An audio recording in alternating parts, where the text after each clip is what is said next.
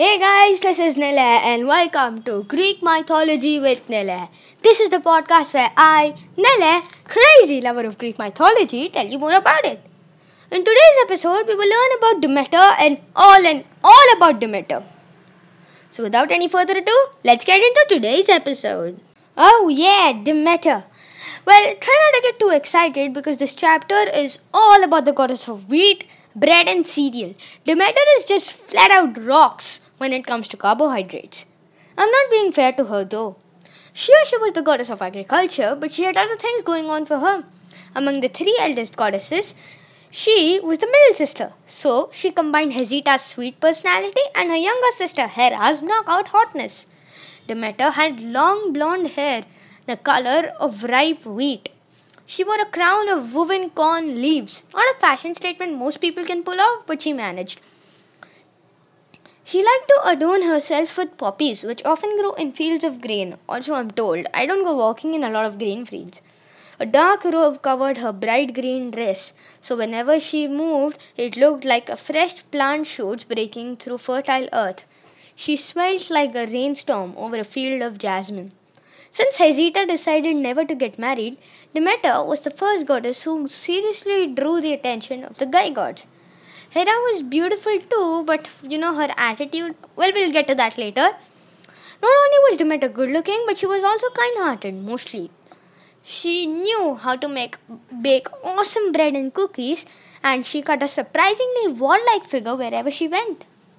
She rode a golden chariot pulled by twin dragons. At her side gleamed a golden sword. In fact, one of her Greek names was Demeter Charasaurs, meaning the lady with the golden blade. Sounds like a good title for the martial arts movie. According to some legends, the blade was actually the scythe of Cronus, which she reforged into the world's most deadly harvesting tool. Let's go, Demeter! Mostly she used it for cutting wheat, but if she got angry enough, she could fight with it. Anyway, all the Guy gods liked her.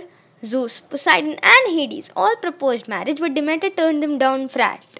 She preferred to roam the earth, turning barren plains into fertile fields, encouraging orchards to bear fruit and flowers to bloom.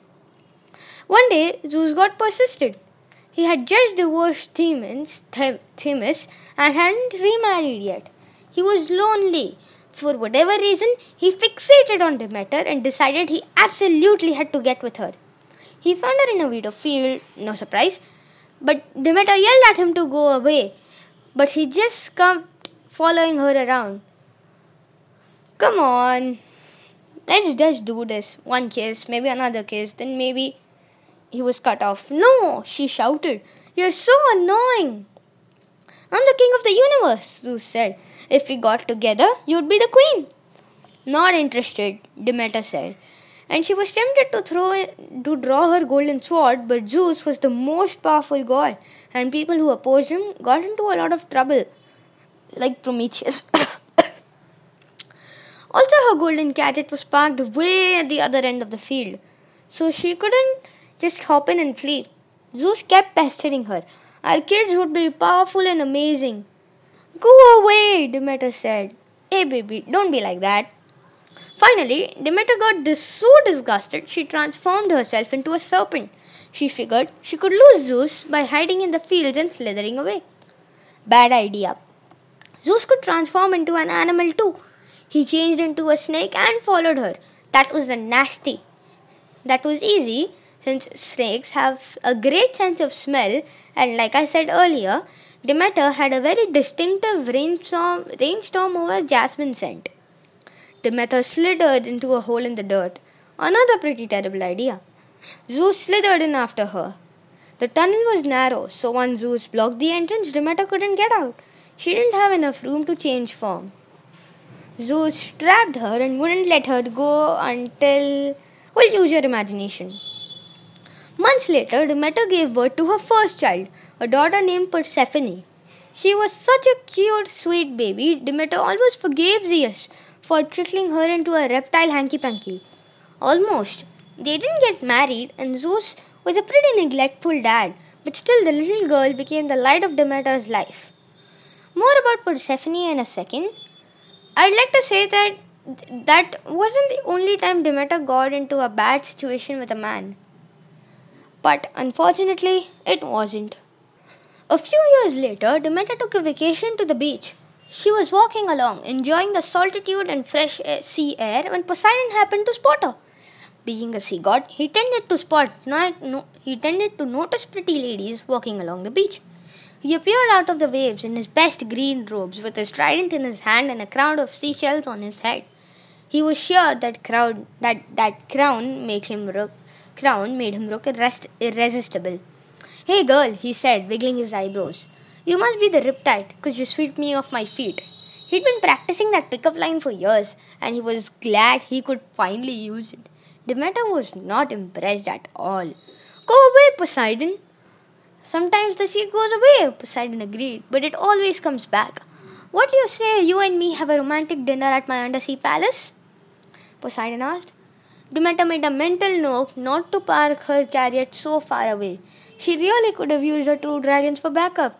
She decided to change form and get away, but she knew better than to turn to a snake this time. "I need something faster," she thought. Then she glanced down the beach and saw a herd of wild horses galloping through the surf. "That's perfect," Demeter thought. "A horse." Instantly, she became a white mare and raced down the beach. She joined the herd and blended in with the other horses. But, unfortunately, her plan had serious flaws. First, Poseidon could also turn into a horse, and he did, a strong white stallion. He raced after her. Secondly, Poseidon had created horses, so he knew all about them and he could control them. Why would a sea god create a land animal like the horse? We'll get to that later. Anyway, Poseidon reached the herd and started pushing his way through, looking for Demeter, or rather sniffing for her sweet, distinctive perfume. She was easy to find. Demeter's seemingly perfect camouflage in the herd turned out to be a perfect trap. The other horses made way for Poseidon, but they hemmed in Demeter and wouldn't let her move. She got so panicky, afraid of getting trampled, that she couldn't even change shape into something else. Poseidon sidled up to her and whinnied something like, "Hey beautiful, galloping my way?"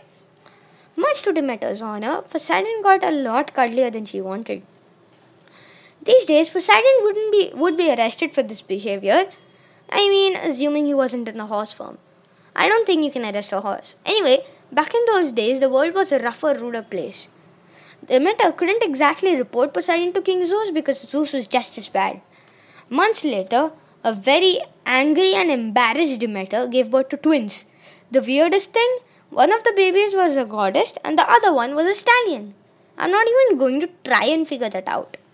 The baby girl was named Desphone, but you don't hear much about her in the myths. When she grew up, her job was looking after Demeter's temple, like the high priestess of corn magic or something. Her baby brother, the stallion, was named Arion. He grew up to be a super fast immortal steed who helped out Hercules and some other heroes too. He was a pretty awesome horse, though I'm not sure that Demeter was real proud of having a son who needed new horseshoes every few months and was constantly nuzzling her for apples. You know, at this point, Demeter would have sworn off those gross, disgusting men forever and joined Hesita in the permanently single club. Strangely, a couple of months later, she fell in love with a man. But I won't tell it to you right now because that's a story for the next episode. So, I hope you liked today's episode. You can find me on Instagram at @NilayNight. This podcast is also available on Spotify, Google Podcast, Acast, Hubhopper Studio, Amazon Music, and Breaker. Please rate and review to your friends and family. It helps me a lot. You can message me on Instagram. And guess what? I now have my very own website. There's not much in it, but the link is greekmythologywithnilay.mystrikingly.com. Please go and check it out. Thanks, I love you all, and bye.